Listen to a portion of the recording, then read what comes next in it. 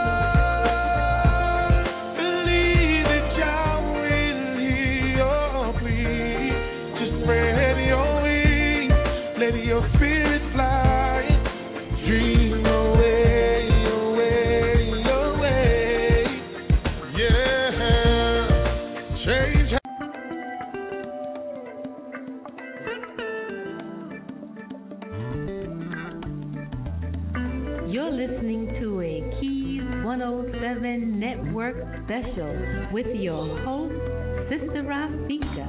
And just remember, if your Blog Talk Radio is not on the Keys 107 Network, well, your Blog Talk Radio just ain't on.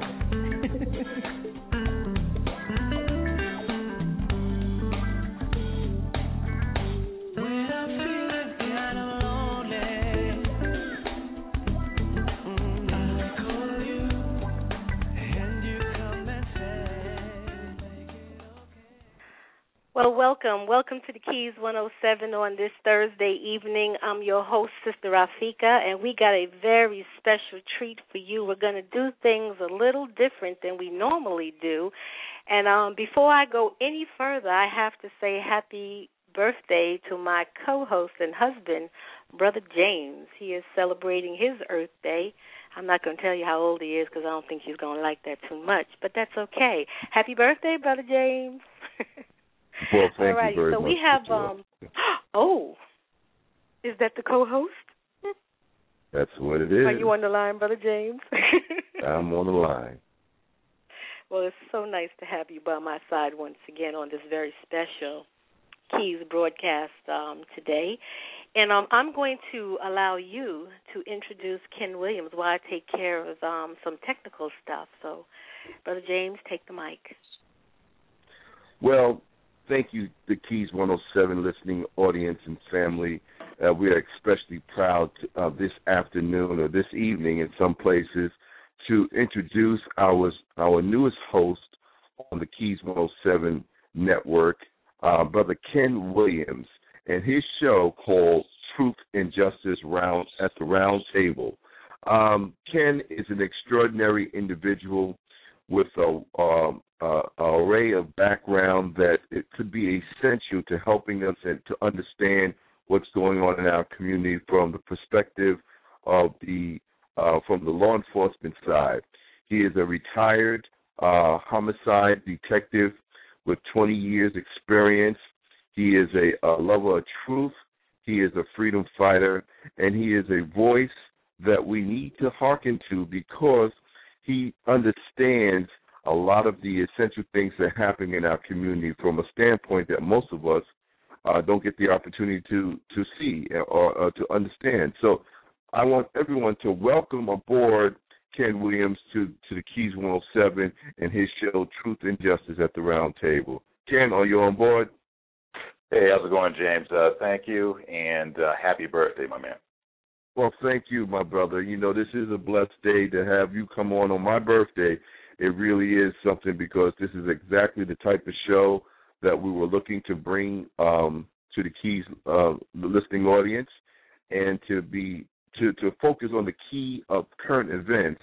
And I think you are the man for the job. So tell us a little bit about yourself, Ken. Certainly. Again, thank you. I want to thank all the listeners out there. And if anyone is interested in calling in, of course, they can call us. A little bit about myself. I was a homicide detective for most of my career, for a majority of my career. And, my interests are to reach out to the public because at the end of the day, it's the people that matter most as far as trying to, educate myself and educate others. And, I can certainly learn. We're all learning as we go along in life. I can certainly learn from the callers and the people who are concerned citizens that will call into the program and offer some of their insights. At the same time, it's very important for us to try to make inroads for people to be able to fight for themselves when they do find themselves, either in a situation where they find themselves in the middle of a police misconduct situation, because unfortunately in law enforcement there are elements that are bad, just like any other industry that's out there. So we want to bring all these things together at the Roundtable. These are all pertinent discussions that are taking place out there in society. We want to bring people into the Roundtable, have them have these discussions here. That way we can all work together to problem solve. So that's our ultimate goal. Jenny, there? Yes, I'm here. I am so sorry. We got so much going on here this evening. But the bottom line, Ken, today's show that you're premiering on, two very powerful topics in current events. One that has hit me, well, both have touched my heart, but one with our brother Ken Chamberlain Sr., a father, a military man, a brother, someone former corrections officer in military. Yes. Former correction, yes. A man who's worked hard all his life and has always been on the right side of the law. When we touch on a topic such as that, it hits our hearts dear. And I definitely want to hear from our brother Ken Chamberlain Jr. a little on. And then the other topic, which was so devastating, in Boston, where I guess it's very close to home for you. That's right. And it was so impactful. People understand that violence can happen at any time, anywhere, and this thing is getting out of hand. They're looking at terrorists from across seas, but we got terrorists internal. But the bottom line is we can never, ever think that we're actually 100% safe, and we have to start to analyze what makes people do these things and why. And it's just so much to it. It's emotional. It's absolutely life-changing, especially for those who have lost loved ones or have lost limbs. And there's a number of people who are trying to recover from this thing. But the bottom line is two powerful current event activities that you can discuss tonight. And so I'm looking forward to hearing your thoughts and the information that you have gathered in your analysis of both situations. No, I appreciate that. Yes. So I know we're a little bit behind because we have some audio clips that we are preparing as we speak. Sister Rafika will come back on, and then we'll go right into what we're trying to, your whole program. And I didn't want to take up too much of your airtime, but is there anything that you want to talk?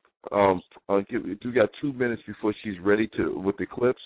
You want to talk about prior to going into your dialogue with Ken Chamberlain? Yes, I'm going to cover a little background before Kenneth comes on the line, if you don't mind, and just discuss Kenneth Chamberlain Sr. On November 19th, 2011, in White Plains, New York, Kenneth Chamberlain Sr. was at his house. It was approximately 5 a.m. His medical life aid alert pendant, it accidentally went off. So this was a non-criminal, non-violent situation. He lived alone, and a 911 call from Life Aid was placed to the White Plains Police Department. The White Plains Police Department responded to his home for a medical emergency call. Basically, when the police arrived, we're going to hear in clips where the police arrived and they're knocking on doors. Mr. Chamberlain, for probably a better of an hour, is telling the police that he's fine from behind his closed door. He doesn't want to open his door. The police can see through windows where he's situated in his apartment, and we basically see, or not see, but we hear through the Life Aid Alert pendant activities that were recorded through Life Aid Alert because it had an open mic basically in the apartment. His Life Aid Alert machine allowed him to have communications within his apartment with Life Aid. So Life Aid captured for the better part of an hour these conversations that were taking place between Mr. Kenneth Chamberlain Sr. and the police that were outside his door. The police at some point in time decided, instead of de-escalating a situation, decided to escalate the situation and break and enter into Mr. Chamberlain's home. The police didn't have consent. They didn't have a warrant. And they didn't have exigency because in this particular case, they could see Mr. Chamberlain. He's inside his home. He's alone. And he's telling the police for a better part of an hour that he's all set. Just leave him alone. He's fine. Everything was an accident. In these clips, we're going to hear Mr. Chamberlain's side. He's no longer present with us to explain what occurred. But thank God the clips were available to memorialize this negative, this very bad experience that he had. If it wasn't for the Life Aid Alert being present, the Chamberlain family probably would not have known exactly what occurred here. So Mr. Chamberlain's perspective from inside his apartment, you can tell that he's agitated by the fact that, A, he has police officers knocking very loudly, repeatedly on his door. Then it escalates to the point where police officers at some point in time call him disparaging names like the word nigger, which is unbelievable. We're talking about a man that served his country. We're talking about a man that was a corrections officer. We're talking about a man in the twilight of his life was just at home, laying down in his bed, accidentally had a Life Aid Alert pendant go off and triggered 911. And 911 is supposed to be a life-saving feature, not a life-taking feature. But on this particular morning, when police arrived, at the better part of that hour, when that hour expired, Mr. Chamberlain's life expired at the hands of deadly force by police officers. Wow, brother. What a story. What a story. What a So we're story. going to have Kenneth Chamberlain Jr., Mr. Chamberlain Sr.'s son, who has taken a stand for truth, justice, and accountability against the White Plains Police Department and the city of White Plains to hold people who are wrongdoers accountable in the death of his father. Kenneth Chamberlain Jr. is going to join us shortly, and he's going to explain this fight, and not just explain it in terms of he's going to explain the difficulties of the struggle for accountability. Yes, he's going to be able to walk us through the fact that, he and his team of lawyers. I've met Kenneth Chamberlain Jr. He's a very, very good guy, honorable, has integrity, has credibility. His team of lawyers have propositioned the Department of Justice to look at this, intervene, because at the state level prosecutor's office, despite there being unbelievable evidence where we have officers in uniform acting under the color of law, calling a black citizen nigger, and then coming into his apartment despite the citizen saying repeatedly, "Leave me alone, I'm all set, I'm okay," repeatedly for the better part of an hour. They barged into his home, and then they killed him. So the Department of Justice, because they're at the federal level, despite the fact that the state may have said, okay, we've reviewed this, and the Chamberlains and the team of lawyers, because this was a secret grand jury impaneled to listen to evidence that the police presented to the district attorney's office, and then the district attorney's office presents what evidence the police from White Plains gave them to the grand jury. The Chamberlains are saying, hey, we don't even know. We don't have any clue, because this was a secretly convened grand jury, what the evidence was that was presented to the grand jury. So The grand jury came back with they didn't indict. So the next step for justice is to have the federal government, which is at a different realm of the law, intervene, look at the evidence, have a grand jury convene, weigh all the evidence. Some of that will be life aid alert information. Some of that will be police testimony information. Some of that will be witness testimony information, because Mr. Chamberlain Sr. didn't live on Mars. He lived in a housing complex where there were multiple people that were there in the hallway that witnessed this.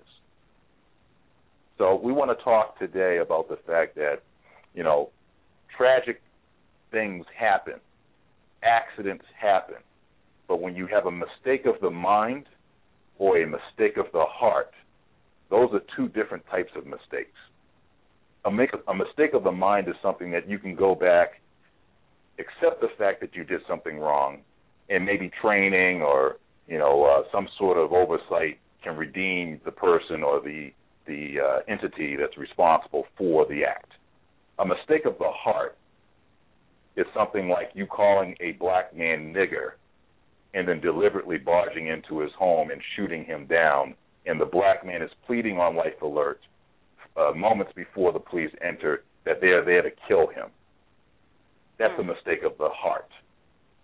So we're going to discuss these things. And I hope the listening audience at some point in time, they'll give us a call and maybe share in some of their experiences, but at the same time, we want to focus on the fact that the Chamberlain family needs support. They need community support.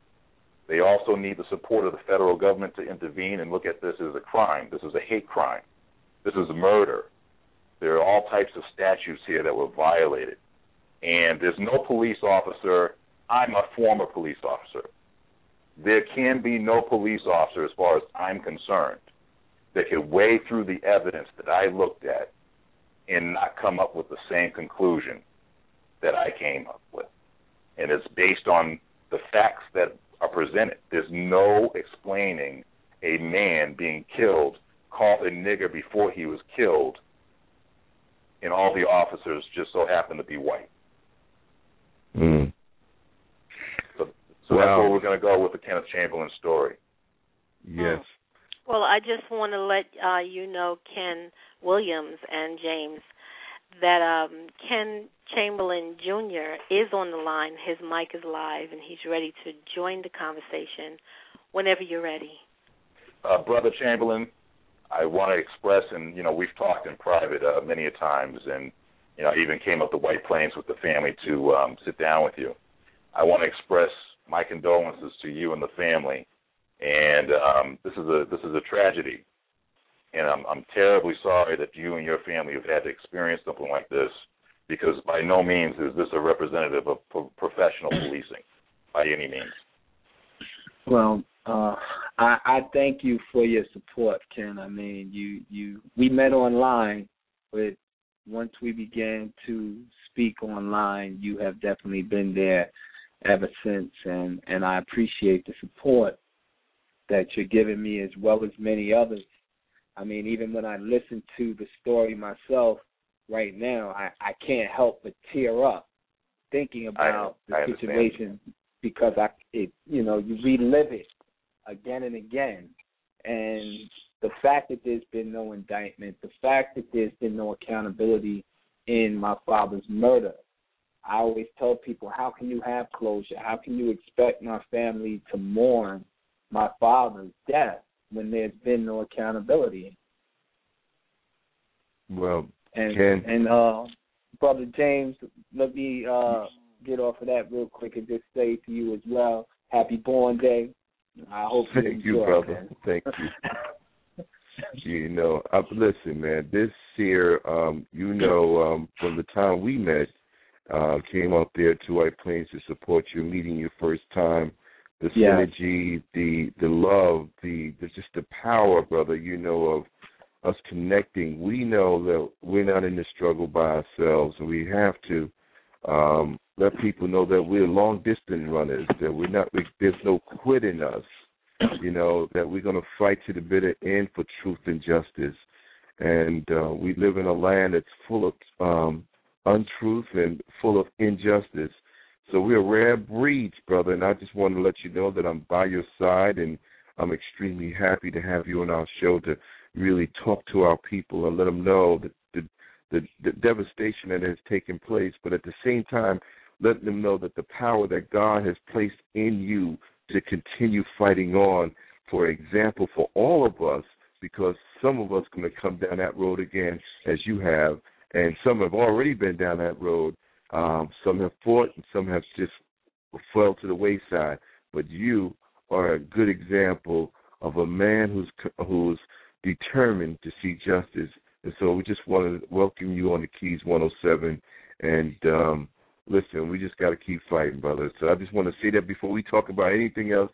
Victory is yours, and it's at hand. Do not think that they have won. Do not think they have a victory. Victory is yours. So soon you'll see. So we're going to keep that faith, brother, and we're going to be right by your side. Thank you. Yes, sir. Maybe we'll take a break and we'll queue up on clip number 1, and then we'll come back in to talk. All right.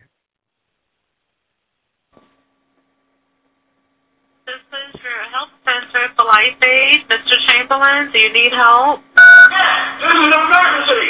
I have the White Plains Police Department banging on my door, and I did not call them, and I am not sick. Everything's all right, sir? No, it's not all right. I need help. The White Plains Police Department are banging on my door. Mr. Chamberlain, go to your door and answer it. Yes, ma'am. Yes. Yes. Yes. Yes. Open your door for the police, Mr. Chamberlain. The police. I did not call them. That's okay. Go to your door and let them know you're all right. They're right there. They hear me. They say they want to talk to me. Okay. Go and talk to them, sir. I'll stay on the line with you. I have no reason to talk to them. Mr. Chamberlain? Mr. Chamberlain? Yes. You press your medical button right now. You don't need anything. Let the police know you're okay. I'm okay. The police department is out there on my door. Yes, I understand. Go to the door and tell them you're all right. I will not open my door. Good. Go to the door and tell them you're okay. If we could cue clip number 2. Don't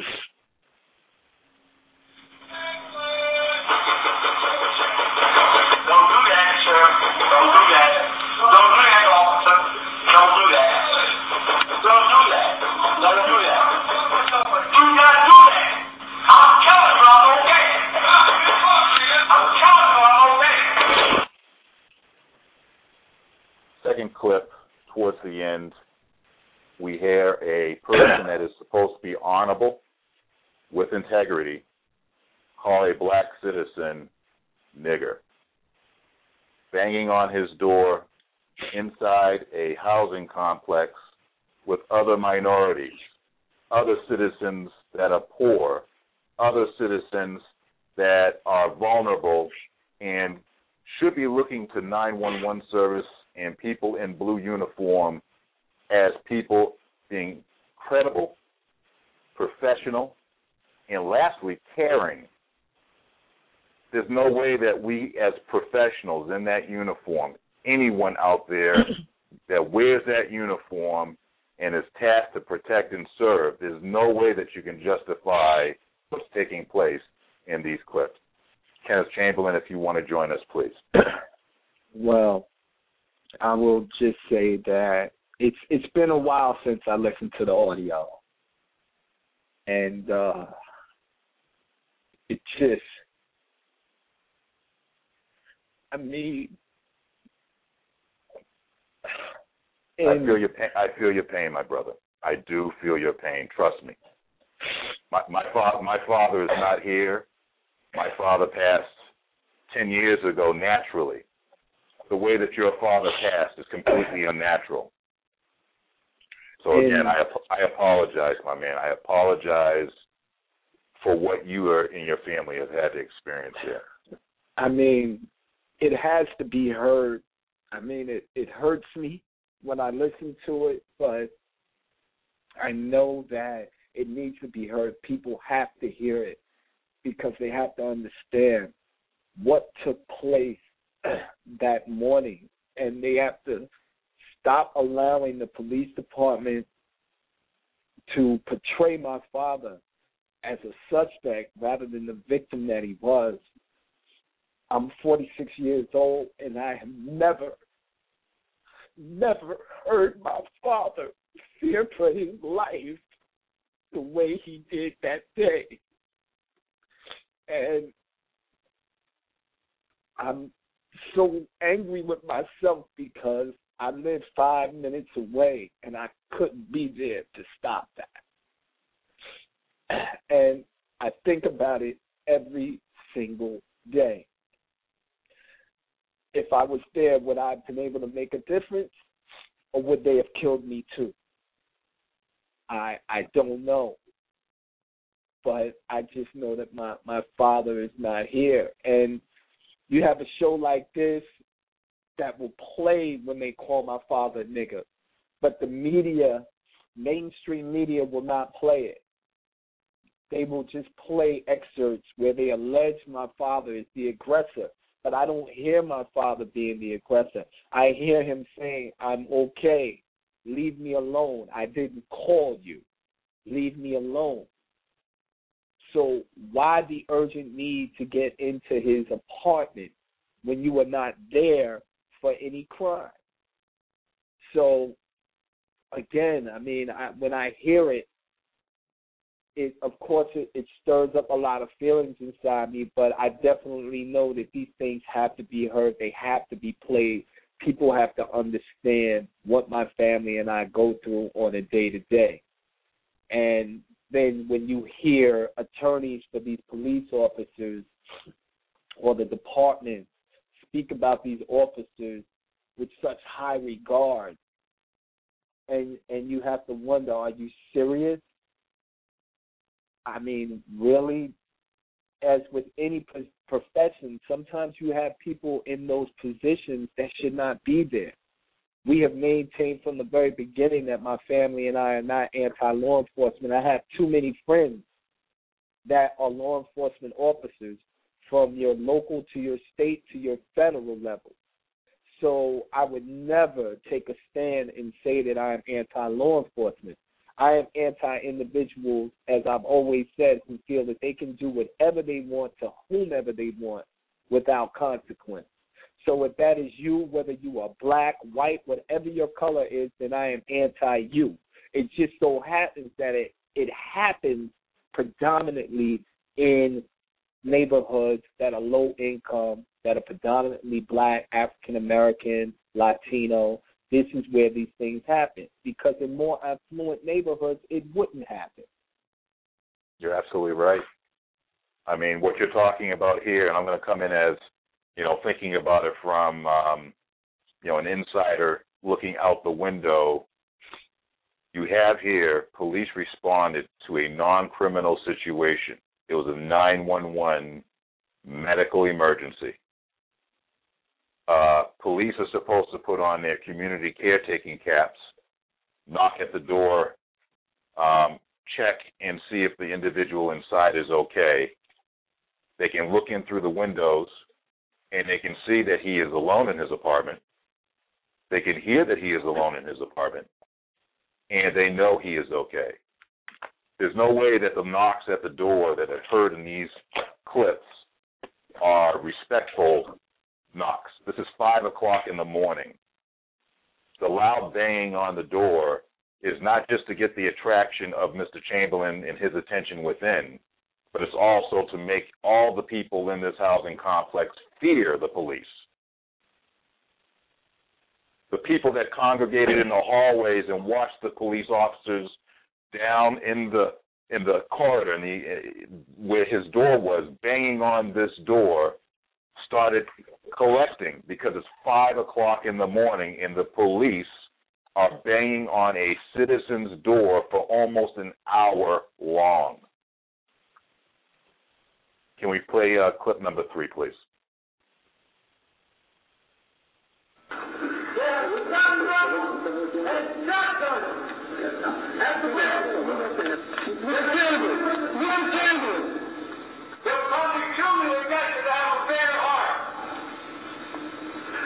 It don't have to happen that way. Something like that's the place to go. Get out. I didn't call you. I did not call you. Why are you here? Why are you here? Why do I call you? Why are you here? Why do I call you? They have a 9mm Glock at the register.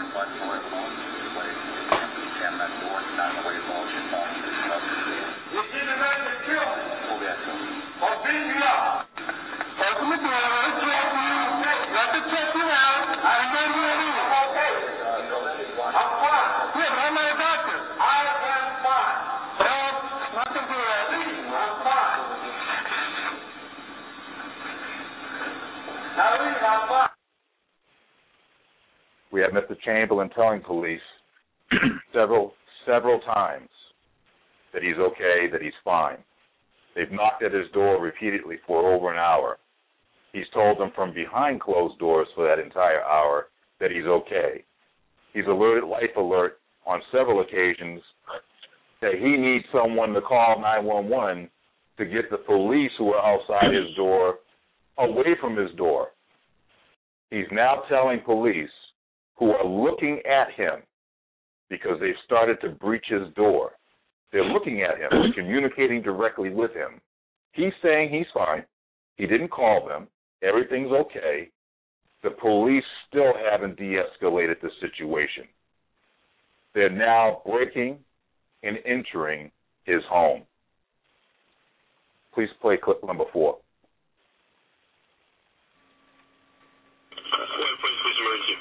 Yeah, good morning.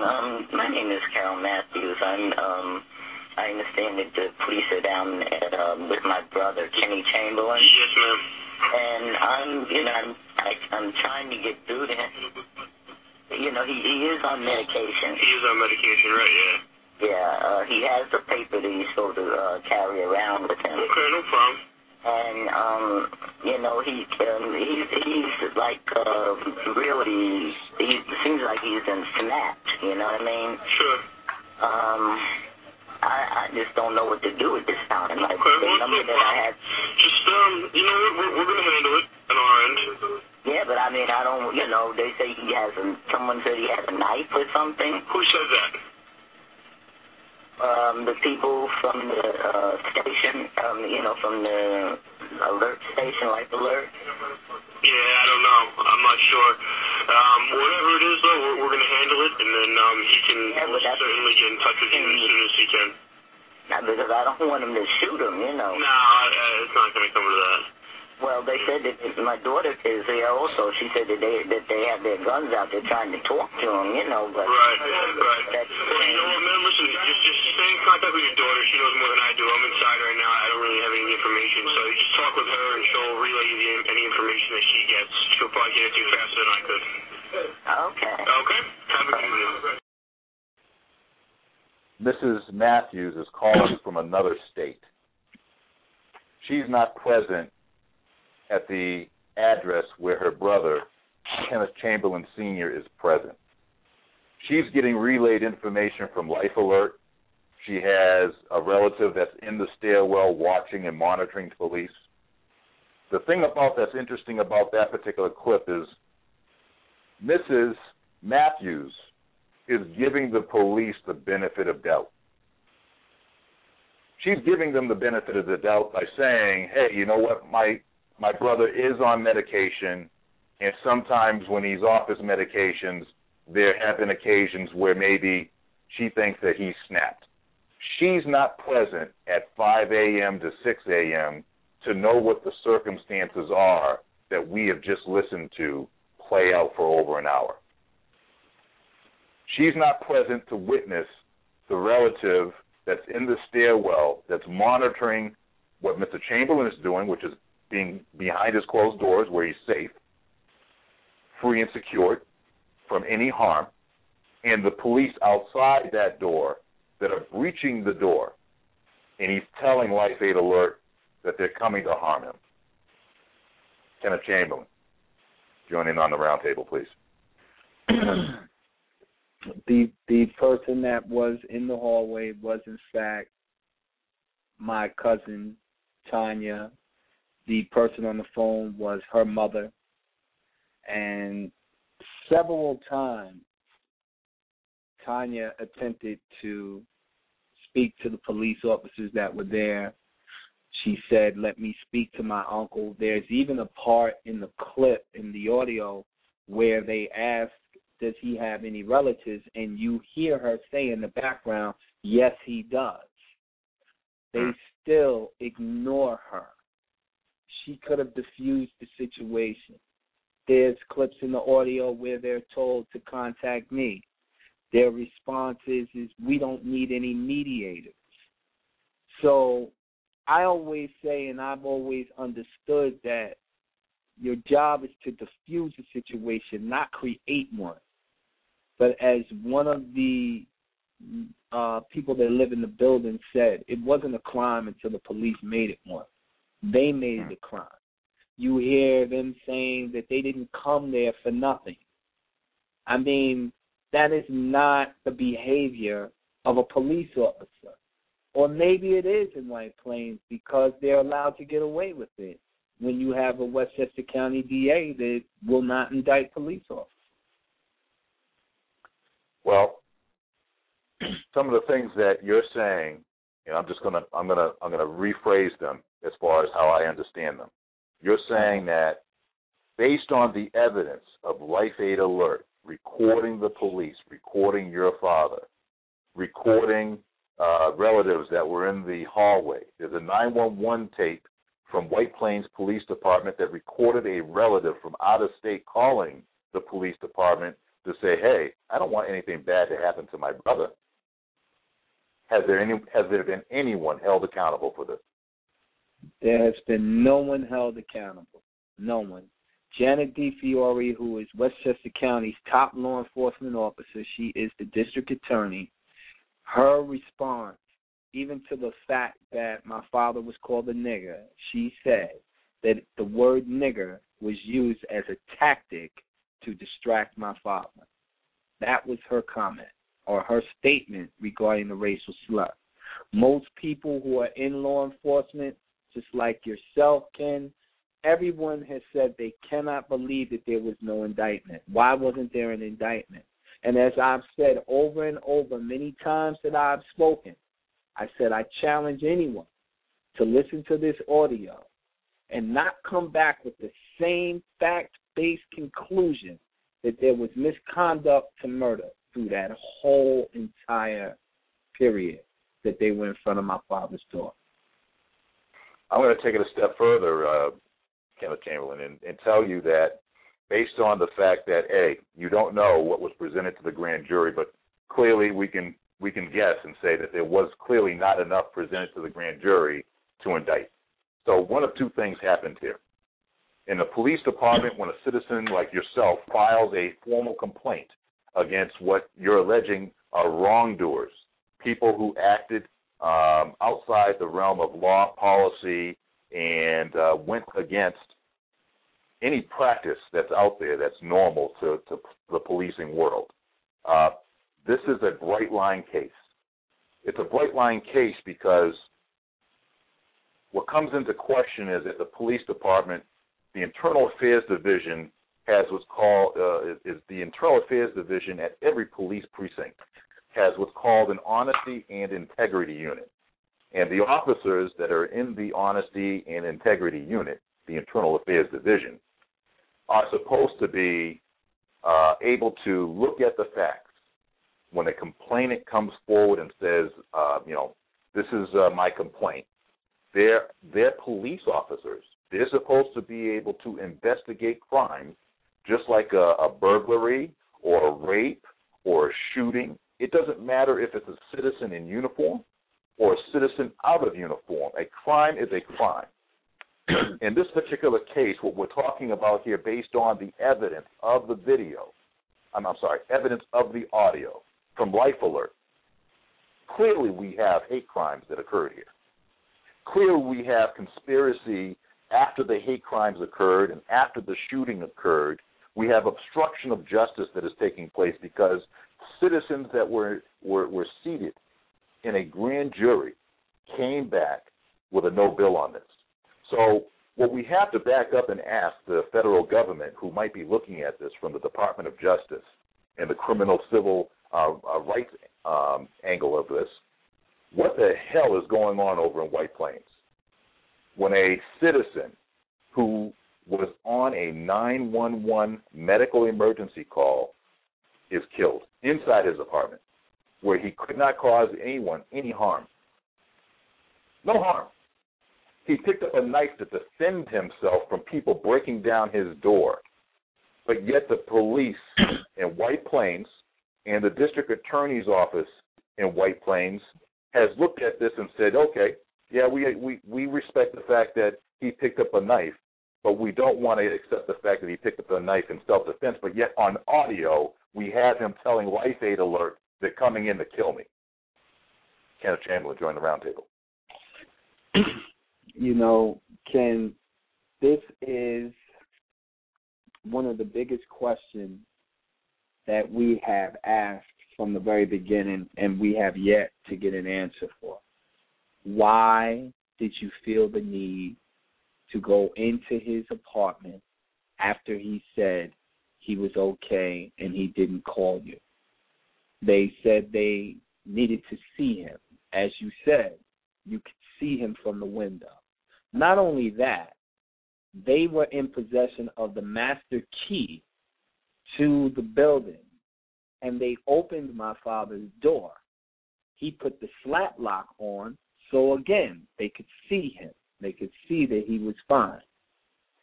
Had they just called it in, said he was okay, allowed my cousin to go over there and speak to my father would still be alive today.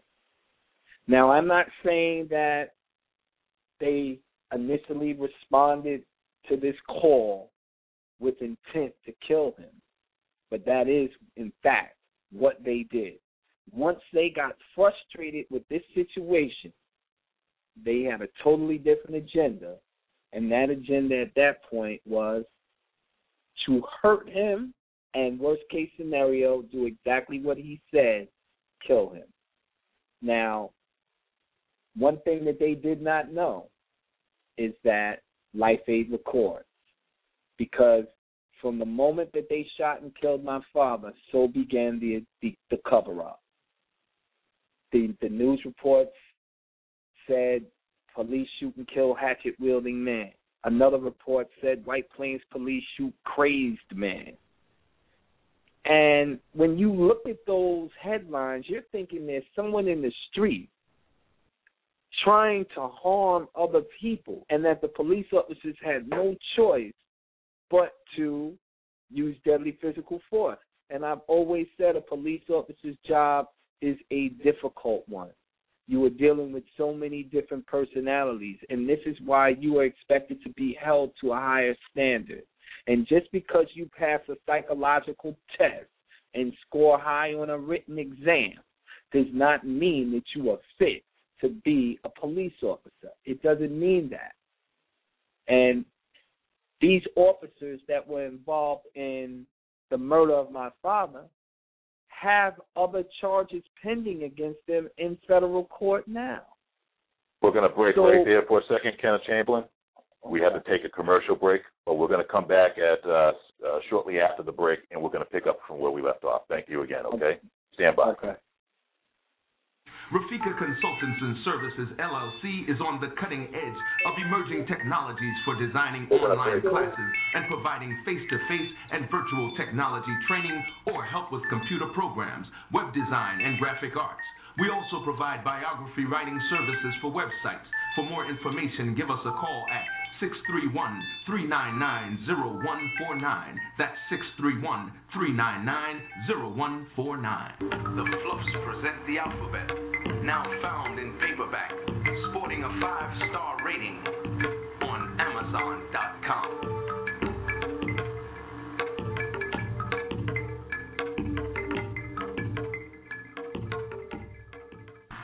107, fashions and gifts that bring out the best in you. Moon 107 is an online retail store featuring women's and men's clothing and the gift shop. The woman's shop features stylish tunics, suits, and accessories, and offers the well-dressed woman an outlet to find the perfect gift for self or for someone else. The men's shop offers classy French cut shirts for the well-dressed man. The gift shop offers organic skin, hair, bath accessories, and inspirational music imported from Africa, India, and Asia, as well as jewelry and accessories. Moon 107, fashions and gifts that bring out the best in you. Don't forget to visit moon107.com.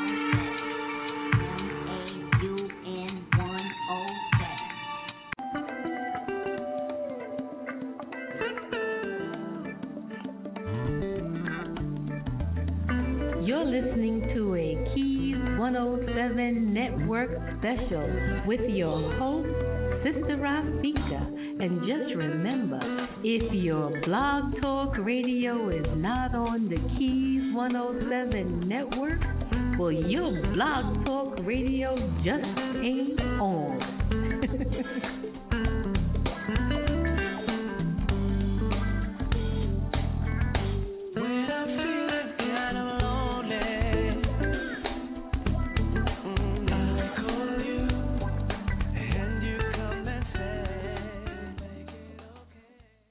We're back from break. We're on Truth and Justice at the Roundtable with your host, Ken Williams.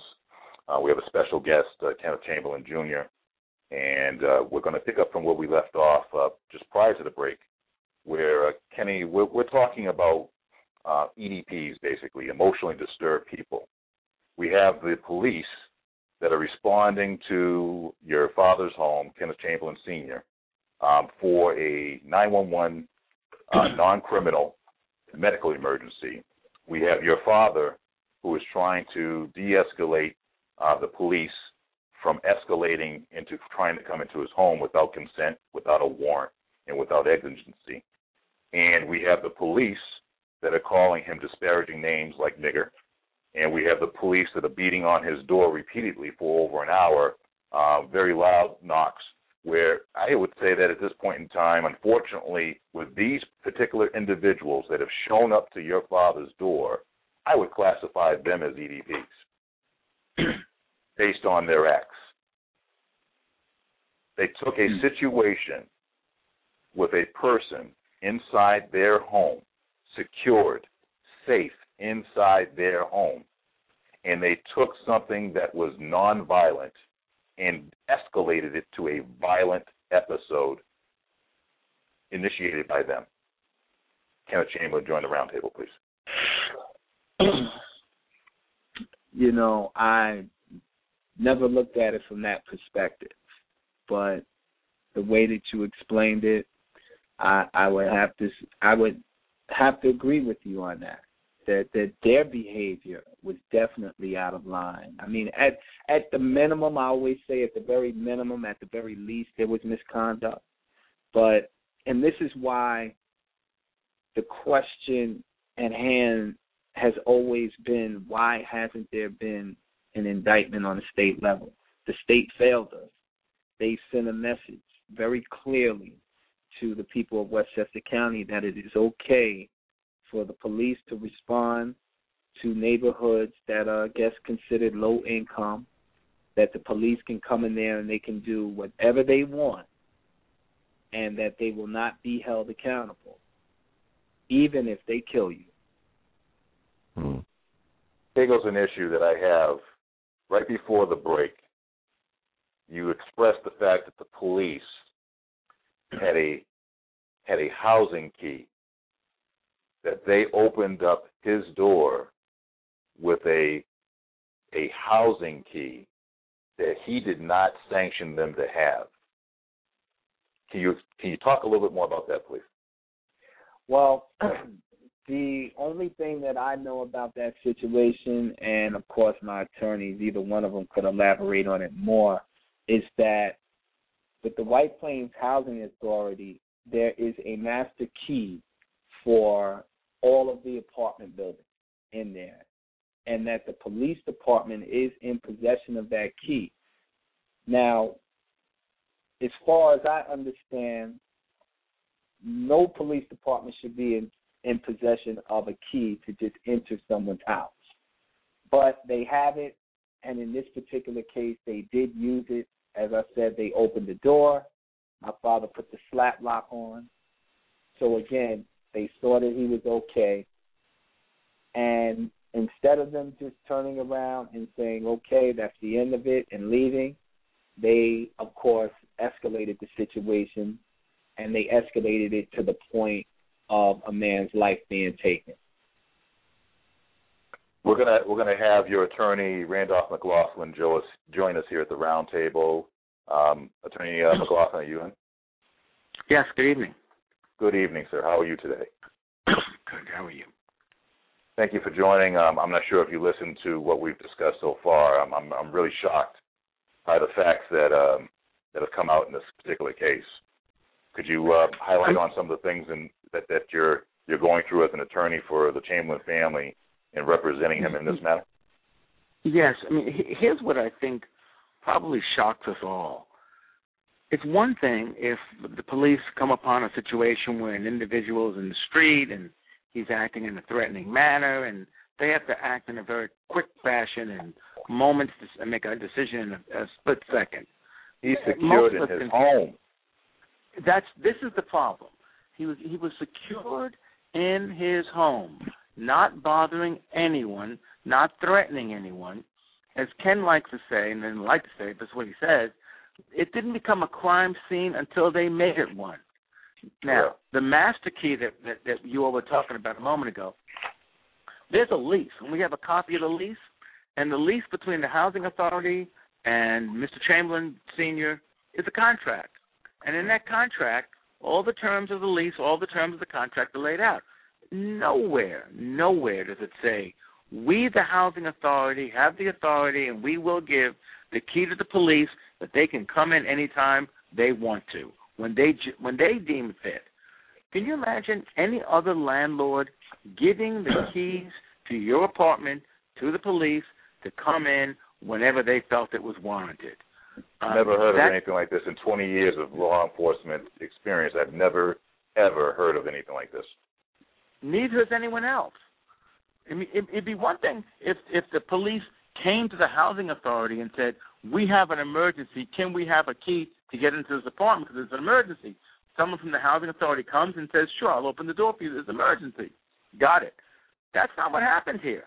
There was no emergency. But even under that scenario, it would have to be that we've not announced police, haven't received a response from inside, we're concerned about Mr. Chamberlain not being able to come to the door, we need to get in. Yes. Under exigency. There was no emergency, no exigency. There was no necessity for their conduct. And here's something else. Early on in this hour-long confrontation, Mr. Chamberlain's niece came along and asked to speak to her father, to her uncle. They wouldn't let her speak to him. Now, had they merely said to her, well, let him know you're here. Mr. Chamberlain, your niece is here. Would you like to speak to her? She probably could have said to him, Uncle, please, they just want to see you, and it would have been over. Mr. Chamberlain's sister called the police to let them know that Ken Chamberlain was available to come to the house. The son, they said to her, to the Life Aid folk, we don't need any intermediaries. We got this. And then, I'm not sure if this has come out yet, it's to add insult to injury, most of this was recorded on tape or audio or videotape. They used the N-word in the course of their policing. We don't give an FN, open the door. Mm-hmm. I mean, I'm not sure where they learned that, except in this. I don't know where they learned that as police procedure, but it certainly is not any procedure that I'm familiar with. Well, I'm sure I'm familiar with it, but it's not a procedure we should be following. There's no place in policies and procedures in any police precinct across this land where the use of disparaging language, words that incite. I mean, the word nigger has a history in this country of inciting anger, especially when it's directed at a black man. Right, but they said they were using it to distract him. Really? So would you use that same word to distract someone from another ethnic group? Another word like that? I don't think so. I don't think so either.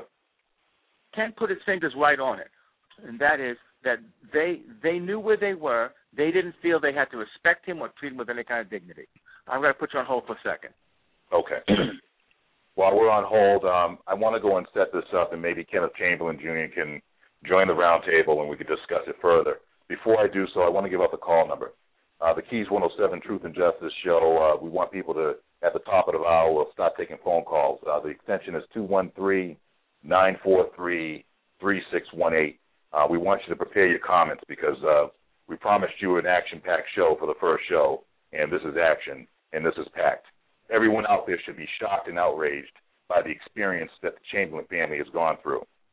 Everybody out there should be shocked and outraged that a 60-plus-year-old man that served his country, was in the Marines, served his country by being a corrections officer, could have police come into his home without a warrant, without consent, and without exigency, barge into his home with a key, and then shoot him. I hate to leave, but I have to go to a meeting, so I have to sign off. No Thanks for having me. We appreciate you joining us, sir. You're welcome. Bye-bye. Now, there's another aspect to this that I'm sorry that Attorney McLaughlin has to leave us. It'd be interesting to find out what the situation with this would be. Because we're in a housing complex that is sponsored by state money and federal money, the housing complex comes under the jurisdiction of the federal government because it is sponsored financially by the federal government, which means that the laws that comport to a housing authority, there's been recent cases out of California, some in New York, where federal agents have gone into housing authorities under the guise that the housing authority is being supported by federal money, so crimes that occur on that soil become federal problems. I'm wondering if Kenneth Chamberlain Jr. can join the roundtable and discuss with us whether or not his attorneys have explored the fact that this is a federal housing authority. Even if it's receiving state money, at some point in time, the federal dollar trickles down to this housing authority. Kenneth Chamberlain Jr., please join the roundtable. Well, I can't really speak to it, Ken, because I'm not knowledgeable on that, but I will say that I do know that my attorneys have been looking into that. One of them would definitely have to speak to that other than myself, but they are definitely looking at that situation as far as the money, federal, state, and what the guidelines are behind that. Well, I can tell you based on recent activity, especially out in California, that a housing authority that receives cash, it's being sponsored by the government. What occurs on that soil, even though it's policed by local police, they have jurisdiction to go in when there's a crime that occurs on that soil. Because this is a death, a homicide, a wrongful death that you're alleging has occurred on that soil, the federal government should be exploring the people who are responsible for that death as a federal crime. The fact that you have audio that says that certain individuals who shamed that uniform called a black citizen nigger, the federal government should be looking at them with a hate crime statute. I'm gonna go a little further with that. Under the federal hate crime, there's a state hate crime, of course, in the state of New York, but under the federal hate crime guidelines, the statute of limitations is 7 years. So at this point in time, because we have a time continuum from 2011 to present, we have people who, under criminality, hate crime criminality, actions that took the life of an innocent person secured in their home, they could possibly be trying to ride out the statute of limitations. That's something that you may want to talk to your lawyers about. Okay. Gentlemen, there is a caller on the line to ask a question named Joshua from Mount Vernon. Your mic is now live, Joshua. Peace. Peace. Brother Ken, peace. I just, called. I see you still on the grind right here trying to get this done for your father. I'm trying to figure out what I was trying to figure out, because in Westchester County, it seems to me that Westchester County has a blatant racism against black men when it comes to employment, police activity, social programs. And I've met Ken Chamberlain working at the West Cop, and I always saw him as a good brother, honest brother, and he was always fair with me. To me, he was a good brother. And to hear that his father had gotten killed in that building like that, and the people who did the killing of his father were not prosecuted, it makes me think about everything else that's going on in the county. It's a systemic racist problem in Westchester County, and we need to do something on a bigger level. Just a bigger level, like a mass protest or something to put all these issues out. And we can't let the county direct how we protest, where we protest, when we protest, what type of permits. Right now we're in a county where I live in Mount Vernon, where Mount Vernon is predominantly black town. It's the only predominantly black town in Westchester County. It represents 23% of the welfare cases out of 43 municipalities.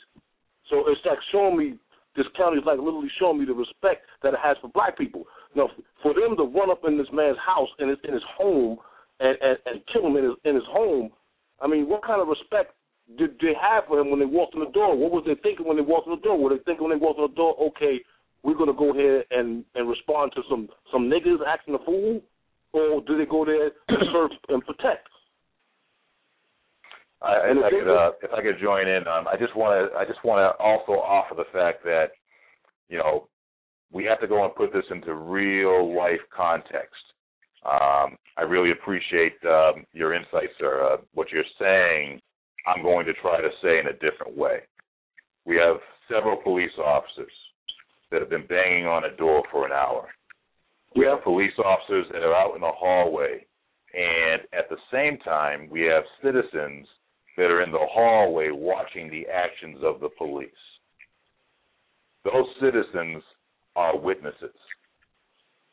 What we have to understand, and it doesn't matter what community we are coming from, the witnesses that witness egregious acts, the witnesses that witness this murder, they need to come forward and they need to be present for the Kenneth Chamberlain family. They need to be present to make sure that police officers understand when they're wrong, when they're rogue, when they're committing these type of egregious acts. The citizens will take the power, will take the reins, and the citizens will testify against them. Can I ask you a question, sir? Are you from Westchester? No, I'm in Massachusetts, sir. Okay, you need to come to Westchester. Westchester is I've been all across the East Coast in 5 countries. Yep. And Westchester is probably the most racist place that I have ever been in all my life. And it's not that they walk around in Ku Klux Klan uniforms or nothing like that. It's systemic racism, economic racism. In White Plains right now, the black people in White Plains have literally been pushed out of the city. That's the county seat. That's the most powerful town in Westchester County. They're pushing us out of these viable areas and they're pushing us into areas that's not viable. That project area is the last eyesore for those racist white people who run Westchester County. So when I heard on the news that Mr. Chamberlain's father was killed in that project, and he's a ex-Marine, a correction officer, he's a law-abiding citizen. They didn't even go in there with the idea that he was a law-abiding citizen. We're just going to the projects where the niggas be. That's the attitude here. So my whole thing is this: everybody that's out there in these other communities that are taking on this mantle, come to Westchester County. This is something that has come to a head. His murder is something that has come to a head. Their racism has come to a head with the murder of Ken Chamberlain's father. And this is the problem here with this county. This county is absolutely, incredibly systematic. It's systematic racism. It's systematic racism in the job market. It's systematic racism in the service industry. It's the social service industry. Housing.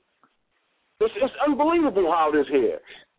Well, what does Mr. Chamberlain have to do? If he have to put on his chest or have a tattoo on his face that he was a former Marine that served the United States of America, or that he was a correction officer that served the community? That's what he would have probably had to do because he was black. If they knocked on his door, how you said a couple of hours? From what I read in the paper, I don't know if I'm wrong or right or not, he said through the door that he was fine. And they still walked in. They took the hinges off the door of his home. Isn't that a violation of his Fourth Amendment right to just bust his whole house like that after he said he was fine? No, we agree. Well, You know, I mean, Josh, go ahead, brother. Josh, you're absolutely right on every point, and I definitely thank you for your support, and I appreciate the fact that your emotion and your passion when you speak to this tells me that you understand that Kenneth Chamberlain Sr. could have been your father. Exactly. And this is what people have to understand when we speak about accountability, because I always tell people that accountability, you can't just hold law enforcement and elected officials accountable. You have to hold the people in the communities accountable as well. And this is why people have to understand about the power of the vote, about coming together, about putting together plans of action and attacking situations like this. And it just takes me back to the day that they've killed my father, and I've let people know this, that the day that I asked them what happened in the hospital, the police officers wouldn't give me any information, and instead they began to disrespect me. My statement to them at that time was, do you know the difference between me and other people that you've done this to? They said, what? I said, you're dealing with an intelligent black man this time. I know how to fight you. Their reply to me was, shut the fuck up. That was their response. So this is why we have to understand that we have to come out in numbers. See, one thing that we have lost now, and I blame it on our generation, is that we've lost that level of tradition and that our grandparents and great-grandparents had, because they truly believed that it took a village to raise a child, and they cared about their communities more. We can't get upset when a situation like this happens and begin to tear down our own communities, because that's what they expect us to do. And this is why, in their arrogance, they didn't expect this. They didn't expect me to continue to fight them. They didn't expect me to join forces, I guess, for lack of a better word, with other families who are victims of the same type of behavior, or to begin to get people just nationwide involved in a fight in White Plains, New York. They don't want White Plains to be viewed as a racist city. But the bottom line is that it has elements of racism in it. And before you can correct the situation, you have to first admit that there's a problem. And this is where the issue lies, is that they don't want to admit that there is a problem out there. They don't want to admit that they have officers on their department who shouldn't be there. This is where the problem lies. And this is something for the people in Westchester County and White Plains to consider, that may not be readily available to most people out there, but because here on Truth and Justice we do some background checks and stuff before we come on the air.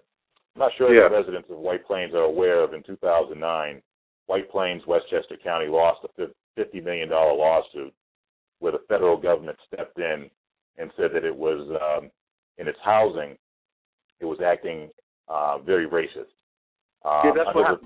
Under the plan, go ahead. Under the plan, they're supposed to acquire 750 homes. 630 of them have to be apartments, and that's because they're trying to move in to these homes specifically for Hispanic and blacks to move into the Westchester County area because they lost this $50 million lawsuit. They folded yesterday. Astorino folded yesterday. He decided to go along with the suit. He's trying to get with the settlement. He's trying to get the county legislature to vote on a plan to follow through with the settlement. I knew he was going to fold because it was going to break the county.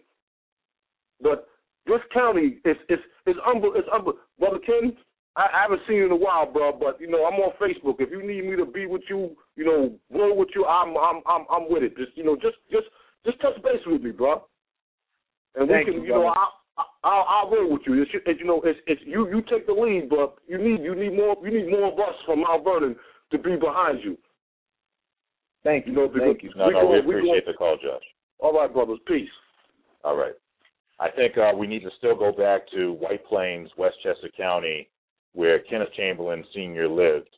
The people that were standing in the hallway that witnessed this incident, this tragic incident unfold. These are the witnesses that the Chamberlains need to understand. They need to come forward, and they need to go and tell their story as far as what they witnessed, not because they're trying to just help the Chamberlains. They're trying to prevent another situation similar to this from happening again. This is what is necessary. This is what happens in all communities. When things happen, bad things happen, when crimes occur, the only way to prevent the crime from reoccurring, and Brother Kenneth Chamberlain Jr., he is saying, he has already said it, that the officers that were involved in this incident with his father have had prior incidents that they are being investigated for, but they remain on the police department. The reason for this is because if a criminal is permitted to reoffend, a criminal will reoffend. A hate crime is a criminal act. Any person in a uniform that is tasked to protect and serve a citizen, a tax-paying citizen, has taken an oath to protect and serve tax-paying citizens, citizens of the United States. They've taken an oath. You can't take an oath and then call someone a disparaging name, acting under the color of law, barge into their home, and then kill them, and that not be a crime. That is a crime. The people who are in those hallways, or in this hallway, the people that witnessed these acts, they are witnesses to a crime. And in order to stop criminality, good citizens need to come forward and realize that it doesn't happen in a vacuum. We've got to protect each other, and we've got to be willing to step forward. And if something bad happens in front of us, we have to be able to step forward and say, hey, this is what happened, and I'm willing to go to court and testify about that. Kenneth Chamberlain Jr., please join the roundtable. Well, again, Ken, this is one of the biggest issues that we're facing in White Plains, New York right now, is the lack of individuals stepping up, I guess, to the plate, for lack of a better word. This is why we've had to reach out to different cities, to different states, and we were fortunate enough this past Saturday to have Dr. Cornell West come to White Plains and speak to accountability. And although maybe a lot of people might have come out because they were starstruck, I'm glad that they did, because Dr. West spoke to accountability, and it is my hope that people will, or their flames will have become reignited, the flame that has been put out over the years, and that they have to get rid of this victim mentality of believing that you can't change things, that you can't undo this type of behavior. I tell people we have to stop saying, we have this bad habit of saying, well, it is what it is. But I say it is what we allow it to be. You're and absolutely again, right. I refuse to allow it to be like that. I'm going to be on this front line. I'm going to fight. There will be justice for my father. And I've said it Saturday, and I'll say it again. People say, Dr. King, Martin Luther King Jr. said time comes when silence is betrayal. But I say that silence is a coward's option. It's not mine. I'm going to speak, because if we do not, there's going to be another Kenneth Chamberlain Sr. There's going to be another Ramarley Graham. There's going to be another Trayvon Martin. You're going to have this happen. And it's sad that we are still fighting that same battle that our grandparents, great-grandparents, great-great-grandparents have fought, and we're still fighting that same battle. Well, you figure in 1868 when Lincoln signed the Emancipation Proclamation, and it moved over to Congress to make sure that the law of the land at the federal level protected all citizens and freed all citizens. Even Lincoln, when he signed the proclamation, said they may be free, but they're not equal. So we fight today, just like our grandparents did, and the great-grandparents before them. We fight for equality. We fight for respect. But in order to fight for equality and respect, we must open our mouths. And when we witness something that is bad, when we witness something that is criminal, we must open our mouths. If we stay in the dark, what happens in the dark can remain in the dark. It's only until people walk into the light. You have to walk into the light of day, and you have to look at the person in their eyes, and you have to let them know what they did was wrong, and they need to be punished for it, and you're the person to go and help them get punished. Kenneth Chamberlain, join the roundtable. We have a caller as well. Yeah, I agree. I agree with you 100%. I mean, again, it comes back to accountability. I can't stress it enough. And any time that I speak, and you've heard me speak, I speak, and I always speak to accountability. We cannot expect our law enforcement and our elected officials to be held accountable if we are not doing it on our level. We have to look to our clergy. We have to look to our activists, our more notable activists. They have to come around. They have to be present. They have to send representatives out there. We have to go to these elected officials, and if these elected officials are not doing what we want them to do, then we have to vote them out. And we have to stop making excuses, because anything other than standing up for injustice is an excuse. Very true.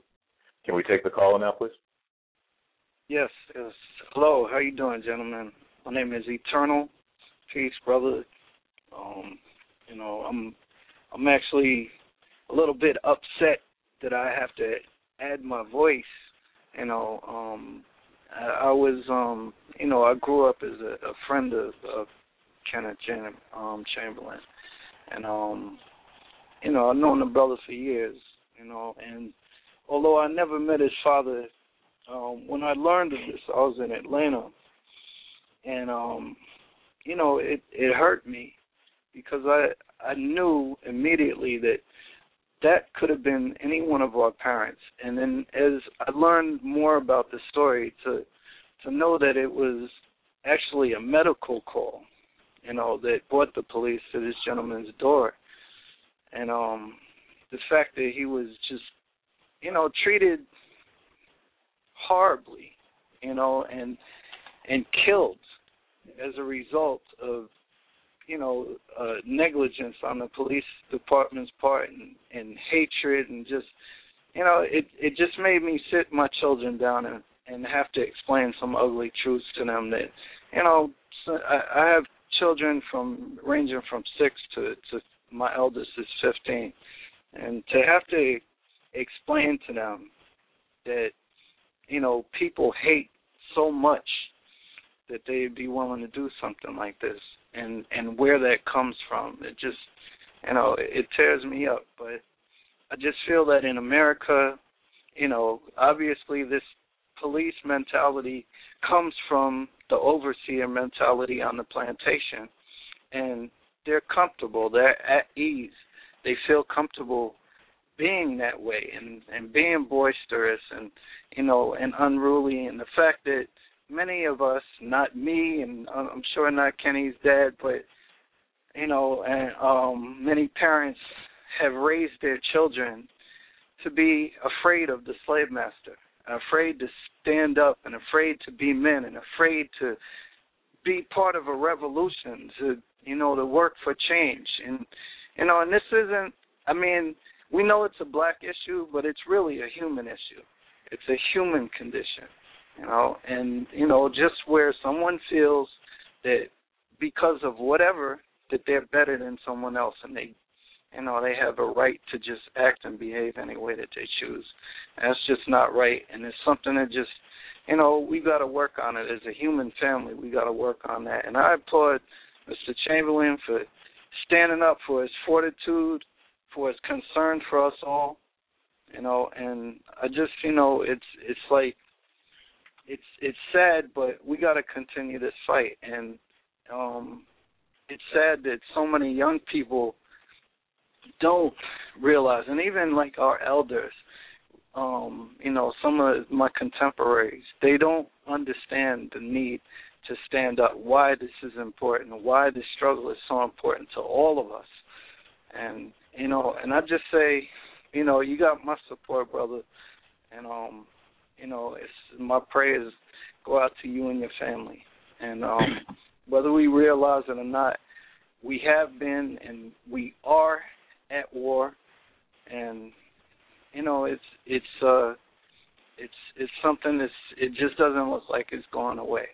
So, I'd say to every parent listening here, you should, have your kids become a part of the struggle and realize that, they have responsibilities. And, the reason why we do this, why we stand up, why we speak out is not, it's not for this per se, but it's for the overall.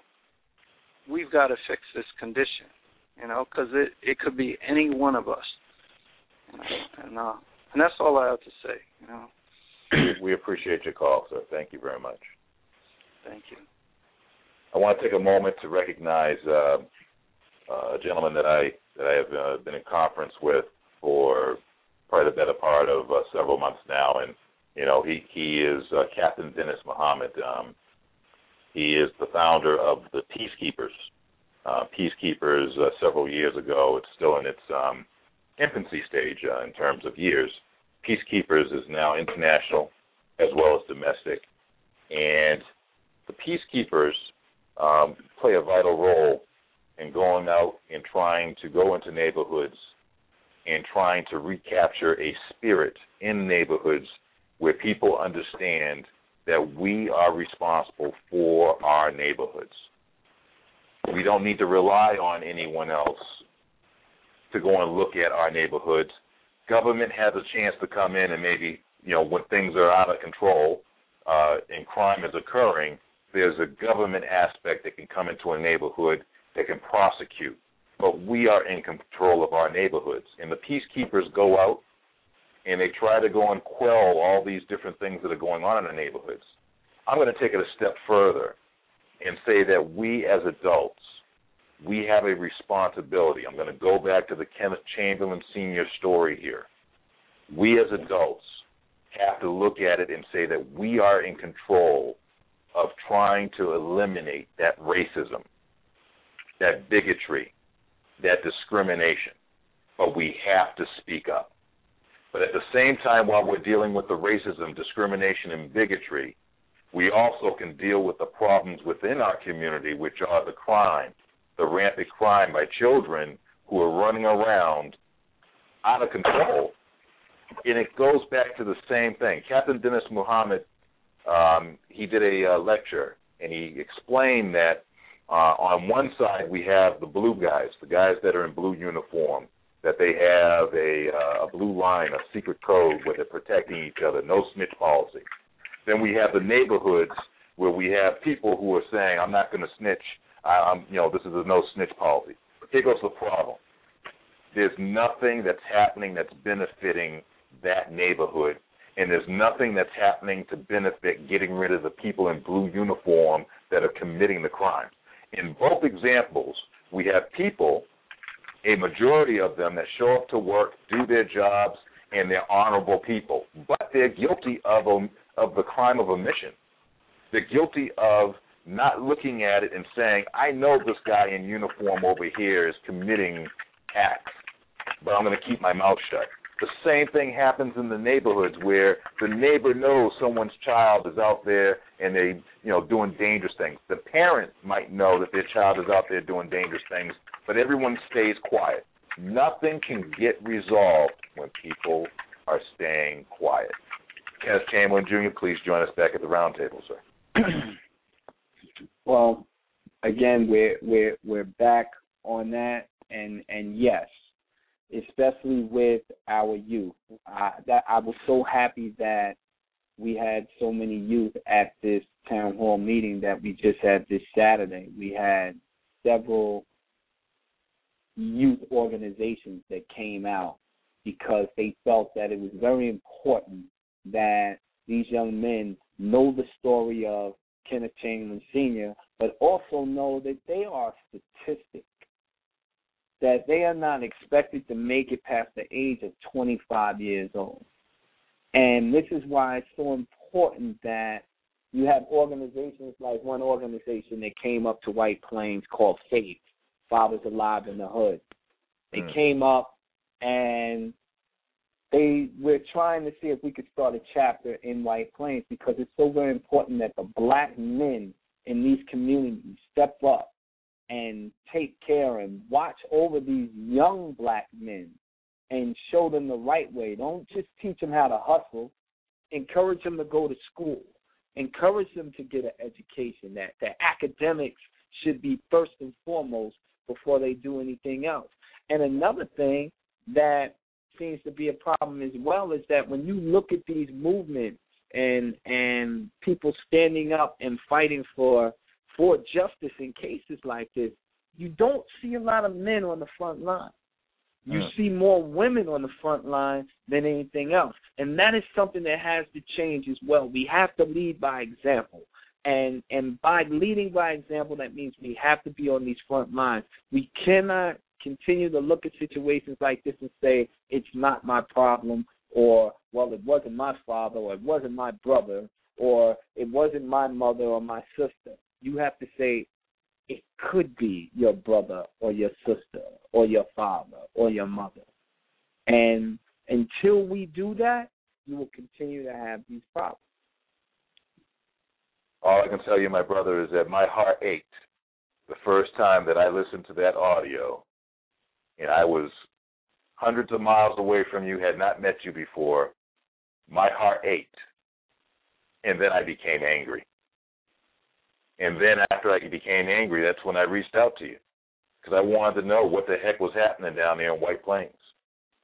And I can tell you that throughout this land, we have people whose hearts are aching, that they are trying to figure out how to fight something that is a big beast. It's well-financed. It's got great attorneys. We have to fight these people. Yes, marching through the streets is very important.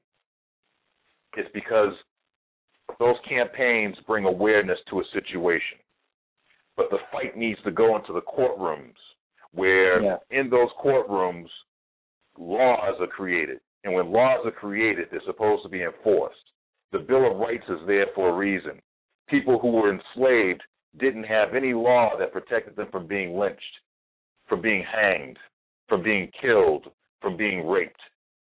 For several hundred years, people walked on the face of this earth with other people with such hatred in their hearts that a majority ruled, and the majority said, hey, we're not going to give these people rights. We have to understand our history and understand that people who worked hard to try to get rights, between getting recognized under the Constitution for protection. Board versus Education, 1951, they're going to have schools educate our young the same as it was in other communities. The elimination of Jim Crow laws, 1964 Civil Rights Act that says, hey, you know what? You can't sit up here and treat me a certain way in my employment situation. You're going to have to, there are protections under Title I, protections under Title VII, protections under Title VI. These are things that we as a people aren't very well versed on. What we're talking about today in the past hour and a half are First Amendment rights, the freedom to express ourselves as citizens. So what I'm trying to say here is that here on Truth and Justice, we're going to cover these different topics. We're going to cover the Chamberlain story. We're going to follow the Kenneth Chamberlain story, because these are real topics. Kenneth Chamberlain, I want you to go into the Department of Justice, if you may. We've talked in private. You've expressed openly that the Department of Justice is looking to maybe intervene on this. Your attorney, Attorney McLaughlin, has stated publicly that the Civil Rights Division, Criminal Division, is looking at this. Can you give us some updates, please?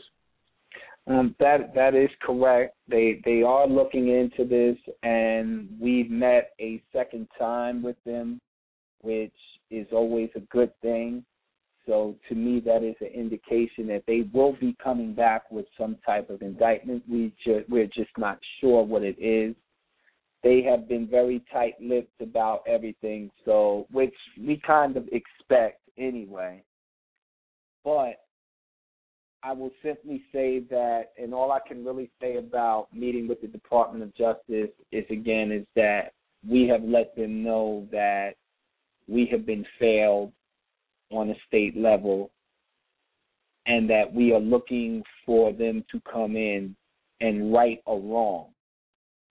People ask me what it is that I feel in this fight, and I've said to them, I feel like the little kid that has been bullied on the basketball court for his ball, and he can't get it back. And he's looking for his big brother to come and get that basketball back. No pun intended with the big brother thing. But no, I hear you, my man. This is what we are looking for.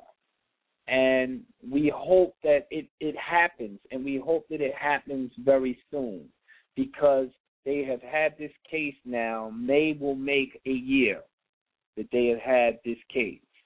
And we are hoping that they will come back within that time, by May, with some type of indictment. The officer that called my father a nigger was suspended without pay, but it's my understanding that he is back working again due to some type of union rules. So really? He's back on the job, and he's getting a check. The individual who shot and killed my father is on duty, and he is out working, and I believe he's back on the street. I'm not sure about that one, but I've heard people say that they've seen him on the street working. So I guess I'm reminded of that W.E.B. Du Bois quote when he was saying, "How shall integrity face oppression? How shall honesty do in the face of deception?" And you have to understand, this is why I tell people when they say they want the truth to come out, I say, no, I want the facts to come out. Because the truth can be a lie told over and over again, and people will begin to believe it. But you can't argue the facts. And this is why I'm very careful with everything that I say, and I try to be very measured with everything that comes out of my mouth, because I don't want to speculate about anything. So I always speak to the facts. And the facts are very simple. You responded to a medical emergency, not a crime. That's a fact. The fact is my father told you he was okay and that he didn't call you. That's a fact. It's a fact. For over an hour, you mocked and taunted him, used racial slurs. That's a fact.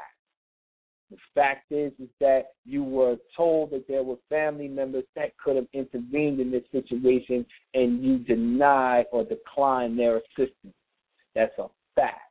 Fact is that you took the door off its hinges, fired a taser at him, a beanbag shotgun 4 times, and then shot and killed him. Fact. And these are the things that I speak to. And these are the things that people have to understand. So a lot of the times I tell people, no, I can get into statistics and talk about the number of crimes or the percentage rate and, the different percentages. Yeah, you lose the essence of what occurred here, though, in doing that. Exactly. And this is why I tell them, instead of doing that, let me take you on a walk in my life right now. Walk in my shoes. And let me tell you what it is that my family and I go through. How, whether I wanted to be or not, I am the head of the Chamberlain family now. Whether I want to or not, it is my job to keep the family together now and keep everybody strong, where I have to smile even when I feel like crying. And there are days that you feel defeated, but I get renewed strength when I walk out there in the street and I see people and they say, hey, Mr. Chamberlain, don't you give up. Or you see that little kid that smiles at you and looks at you and says, Mommy, he was on TV. And then they realize who I am. And their family member says, don't you give up. We're supporting you. Or we're backing you. That's where the strength comes in, because it gets hard when you're dealing with, or I guess I said, my Goliath has arrived. And my Goliath is the city of White Plains. They have money. They can fight. They can draw things out. They can do all of that. And they do that with the hope that you will get exhausted and give up. But at the same time, I tell them, I'm the son of a Marine. I'm Kenneth Chamberlain, Jr., and my father never taught me to give up or to quit. You know, I will continue to fight as a soldier should. And that's what I'm going to do. Well, you know, I mean, from a person that cares about the outcome of your situation, I'm following it, but at the same time, I'm shaking my head and saying, how the hell is this happening in America? How is it that in the year 2013, we have a gentleman that was a former Marine, a gentleman that was a corrections officer, a gentleman that had not committed any crime. He only rolled on his life aid alert pendant, and it triggered a 911 non-criminal medical emergency call. How the heck in 2013, if this was, 1920s, we would say, oh, okay, yeah, we could see that. It's 2013, and here we have wrongdoers that are ignoring the fact that they committed wrongs. We have a city that's the employer that is denying any wrongdoing. This is unbelievable. It is unbelievable. One thing we have to also remember is that the city of White Plains didn't even acknowledge my family or give its condolences to my family until 5 months after my father's death. 5 months later. And wow. And the only reason they did that is because I was speaking to the media, and I said, we haven't heard anything from our elected officials out here. And then on top of that, to add insult to injury, then they turn around and they pay $75,000 for an analysis report where 2 pages or a page and a half speaks to my father. The rest is them praising the White Plains Police Department, saying that they are one of the best departments in Westchester County. Now, out of 43 police municipalities, you only have one that is nationally accredited, and it's not White Plains Police Department. It is Scarsdale Police Department, and we know that situation wouldn't happen in Scarsdale because that is a more affluent neighborhood.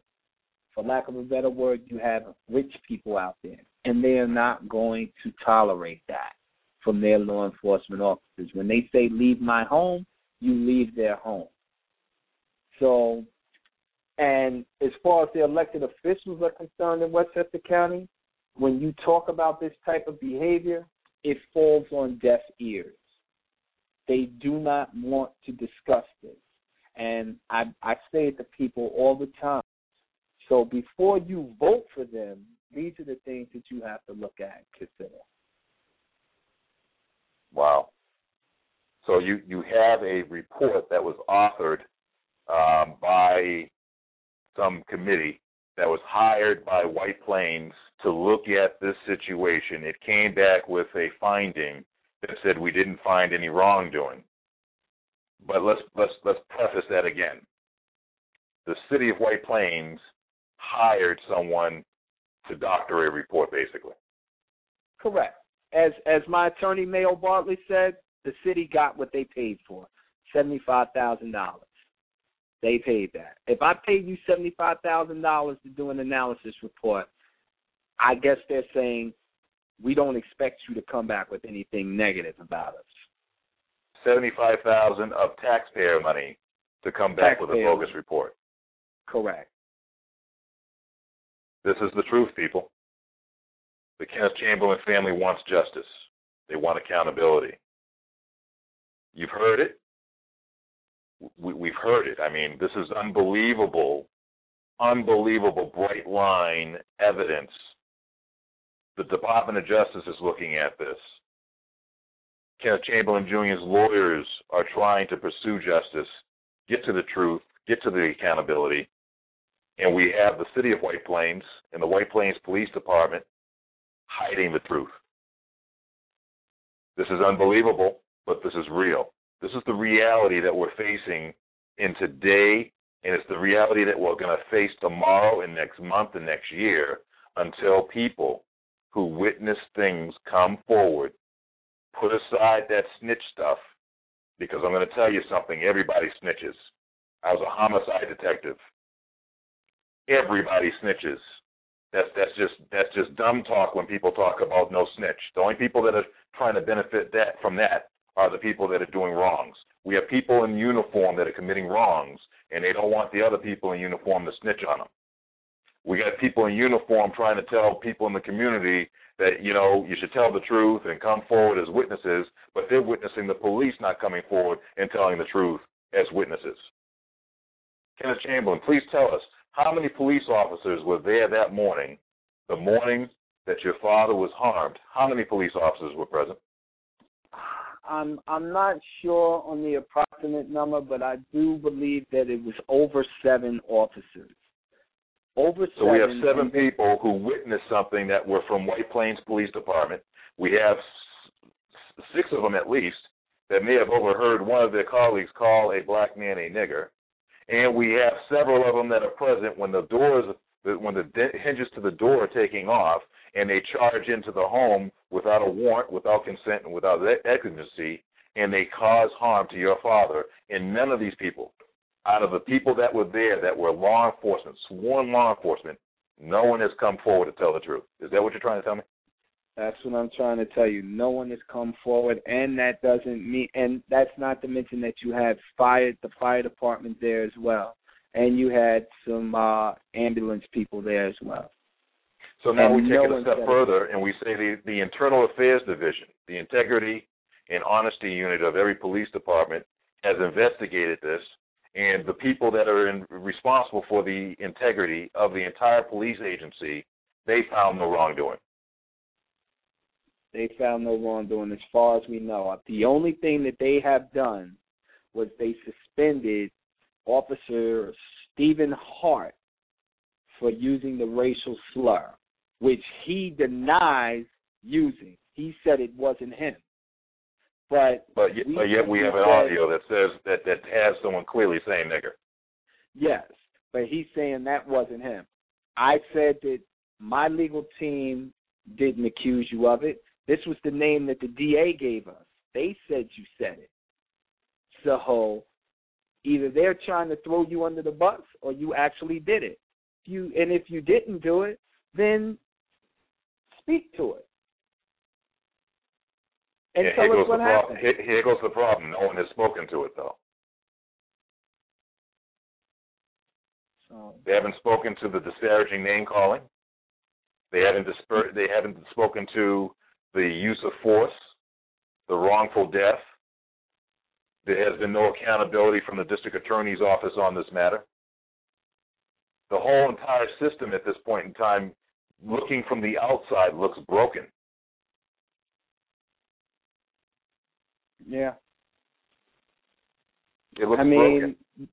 You'll hear people, or you'll speak to people in the street who are friends with law enforcement or friends with the fire department, and there may have been individuals who were there that day, and they will say, well, I spoke to this person and they were saying what happened to your father shouldn't have happened, but they won't come out and say it openly.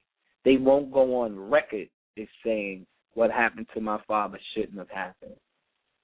So, well, I mean, if you take it a step further, sir, and you look at the fact that NYPD right now has had one Hispanic officer and I believe one white officer that have looked at stop and frisk as a policy that is defective. They've secretly recorded officers, commanding officers, talking about going out, stopping and frisking black people, Hispanic people, and targeting these people for harassment. Out of the 2 people, out of 30,000 people on a police force, only 2 people have stepped forward to say that this policy is defective, and these are the only 2 people that have testified at the United States District Court of New York, I believe in Manhattan, to tell the truth. Something is broken. Something is terribly, terribly broken when officers who are sworn to protect and serve are seeing these things occur and they're turning cheek.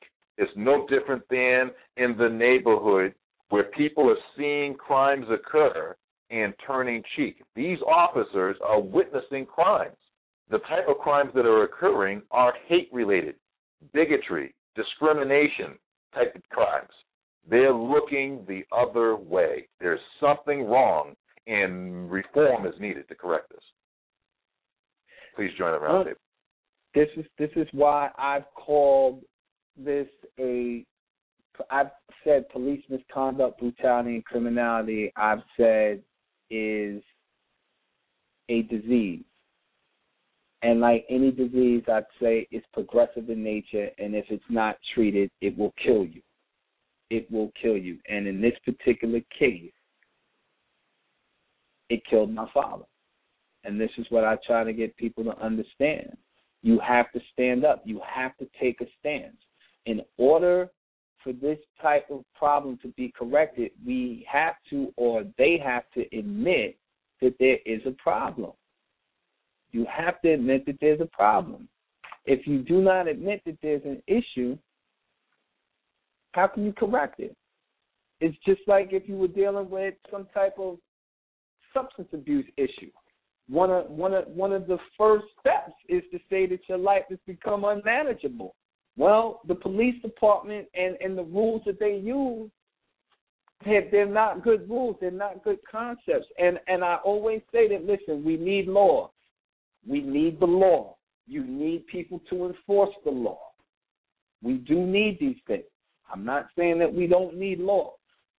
But again, people have to understand that the law applies to everyone and is above everyone. So if you have a police officer who commits a crime, he should be treated the same exact way as any average civilian that commits such an act. No person is above the law. No person should. No person is above the law. And what you're saying is when we look at cops, the acronym of cops is Citizen on Patrol. The citizens come from the community that are hired to go and patrol the neighborhoods to enforce laws, make sure that public safety is very important, and to to make sure that people feel safe and secure. There's no person that is above the law. It doesn't matter if you're in uniform. It doesn't matter if you're a judge. It doesn't matter if you're a prosecutor or a defense attorney. No citizen is above the law. I'm sorry, go ahead. No. I mean, I agree with you. That is the main point that I try to drive home anytime that I speak. I've had people tell me that they would love to come out and support me, but they have a criminal history or they've been in trouble with the law and they don't want to come out and taint the movement in any way. But I tell them, I say, so you were in trouble with the law? And they said, yes. I said, what happened? They said, I went to jail. I did a few months, or I did a year or so, or maybe even a little more than that. And I said, so you were held accountable? And they said, yes. I said, well, then if anyone questions you about your position in this fight, or say that, well, you've been in trouble with the law, how dare you come out here, you simply tell them that you were held accountable, and that's what you want to see happen in this case. You want these officers held accountable. You want them walking a perp line the same way you or I would have to. Mm-hmm. I agree wholeheartedly. You know, we support your cause, sir. I mean, like I said, my heart was broken, is broken. I still shake my head every single day. I have to review your situation, and we talk periodically in private. Sometimes we conference each other on Facebook, or we text each other, and I'm just amazed how long can people hide in the dark and not expect the dirt that they cause to come to light? How long can they hide in the dark? I don't get it. I don't get the fact that the police institution is supposed to be of high integrity, supposed to be honorable, and there are many men and women that I know that do the job tirelessly every day, and they do it correctly. I know I did. I represented the people to the best of my ability to make sure that everybody felt that they were treated with the utmost respect. And I shake my head when I look at the story that's going on out there in White Plains, and these people should be ashamed of themselves. Should be ashamed of themselves. Absolutely should be ashamed of themselves. This is just a horrible thing that won't go away. For your family, it could never go away. But for the people who are responsible for these acts, they're trying to make them go away. I shake my head. I'm sorry to interrupt you. No, that's fine. And this is why you have someone like Janet DeFiore, who's Westchester's top law enforcement officer, and she's running for office now. And she stated at the Democratic convention last night, she said every day that she served, that she has strived to do so with focus, with determination, with skill, and without fear or favor. But on November 19th, when my father was shot and killed by the members of the White Plains Police Department, and she promised a full and fair investigation. And we know that we don't know what was presented to the grand jury. But at the same time, by not coming back with an indictment in that case after hearing the audio, there's no way she can say that, with all honesty, that she presented a full and fair investigation. So this is why I'm telling people now that before you vote for her, you have to remember that this is the same woman that when asked about a racial slur that a police officer used moments before my father was shot to death, that she said the word nigger was used as a tactic to distract my father. Now, do you really want that type of person in the DA's office? I don't think so. And this is why people have to understand when we say speaking truth to power, you have to understand what that really means is that, come on, we're giving you the facts. What I'm saying to you is factual. So now that you have the facts, you know, and you now are held accountable for what you know. So if you turn around and you vote for her now, then you are just accepting this type of behavior, and you're saying that it's okay for her to not indict police officers. It's okay for her to make statements like that. I mean, no one should be a DA saying that the word nigger was used as a tactic to distract them. I mean, and you've left these officers on the department, and you know their history, and they have a history of assaultive behavior. You have officers on that same unit that beat some Jordanians and called them ragheads. Same people. So, and they have other charges where improperly using the taser, and they were called the Neighborhood Conditions Unit, and this unit was a unit that patrolled the city of White Plains, Mamaroneck Avenue, as well as the neighborhoods that were predominantly African American and Hispanic. I want to bring in for a second to the roundtable Damon K. Jones. He is Westchester County Representative for the Blacks in Law Enforcement of America. Damon, please come to the roundtable. Hey, brothers. Good evening, everybody. How y'all doing? And sisters, how everybody doing tonight? Good, sir. Yeah, I want thank you, man, for having me on, and thank you for sending it out. And I just first I want to co-sign on everything Kenneth just said. I think that it's very important for us as people of color to really look at how law enforcement and the community, law enforcement has a relationship with the community. When you're looking at the situation with Kenneth Chamberlain Sr. and you hear the audio tapes, which is on YouTube, these guys were not professional officers. They were a gang in blue. You do not treat anybody the way they treated Kenneth's father. And for the police department of White Plains and for the city government of White Plains and the county elected officials to treat this man the way they have is a shame.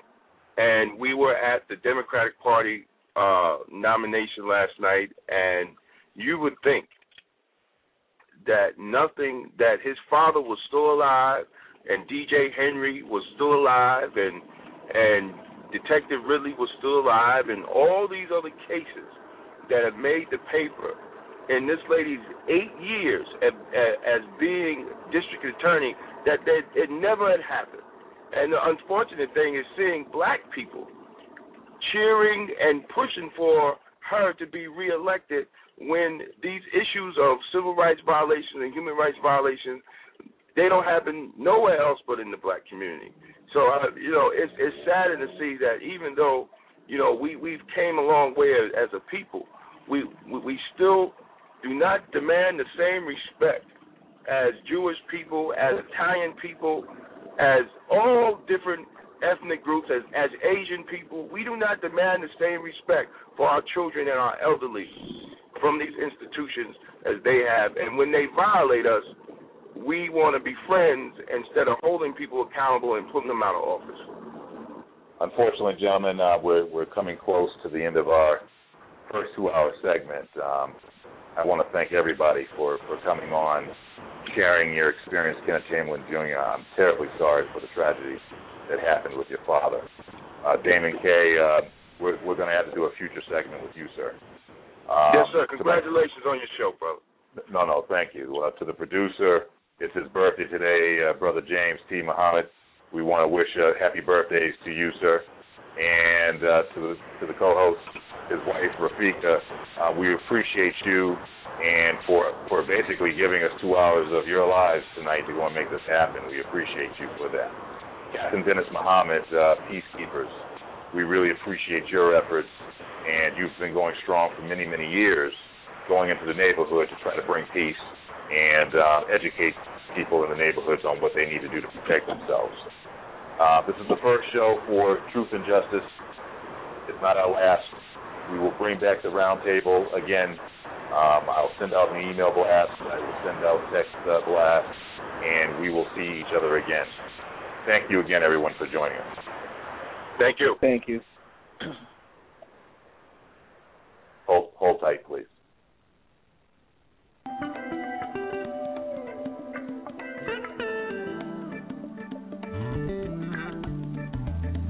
You're listening to a Keys 107 Network Special with your host, Sister Rafika.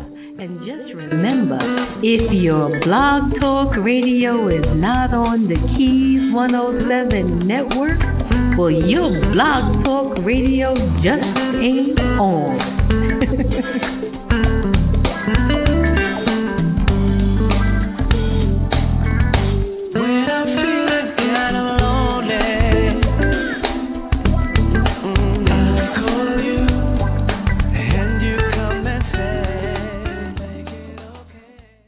It is Ryan here, and I have a question for you. What do you do when you win?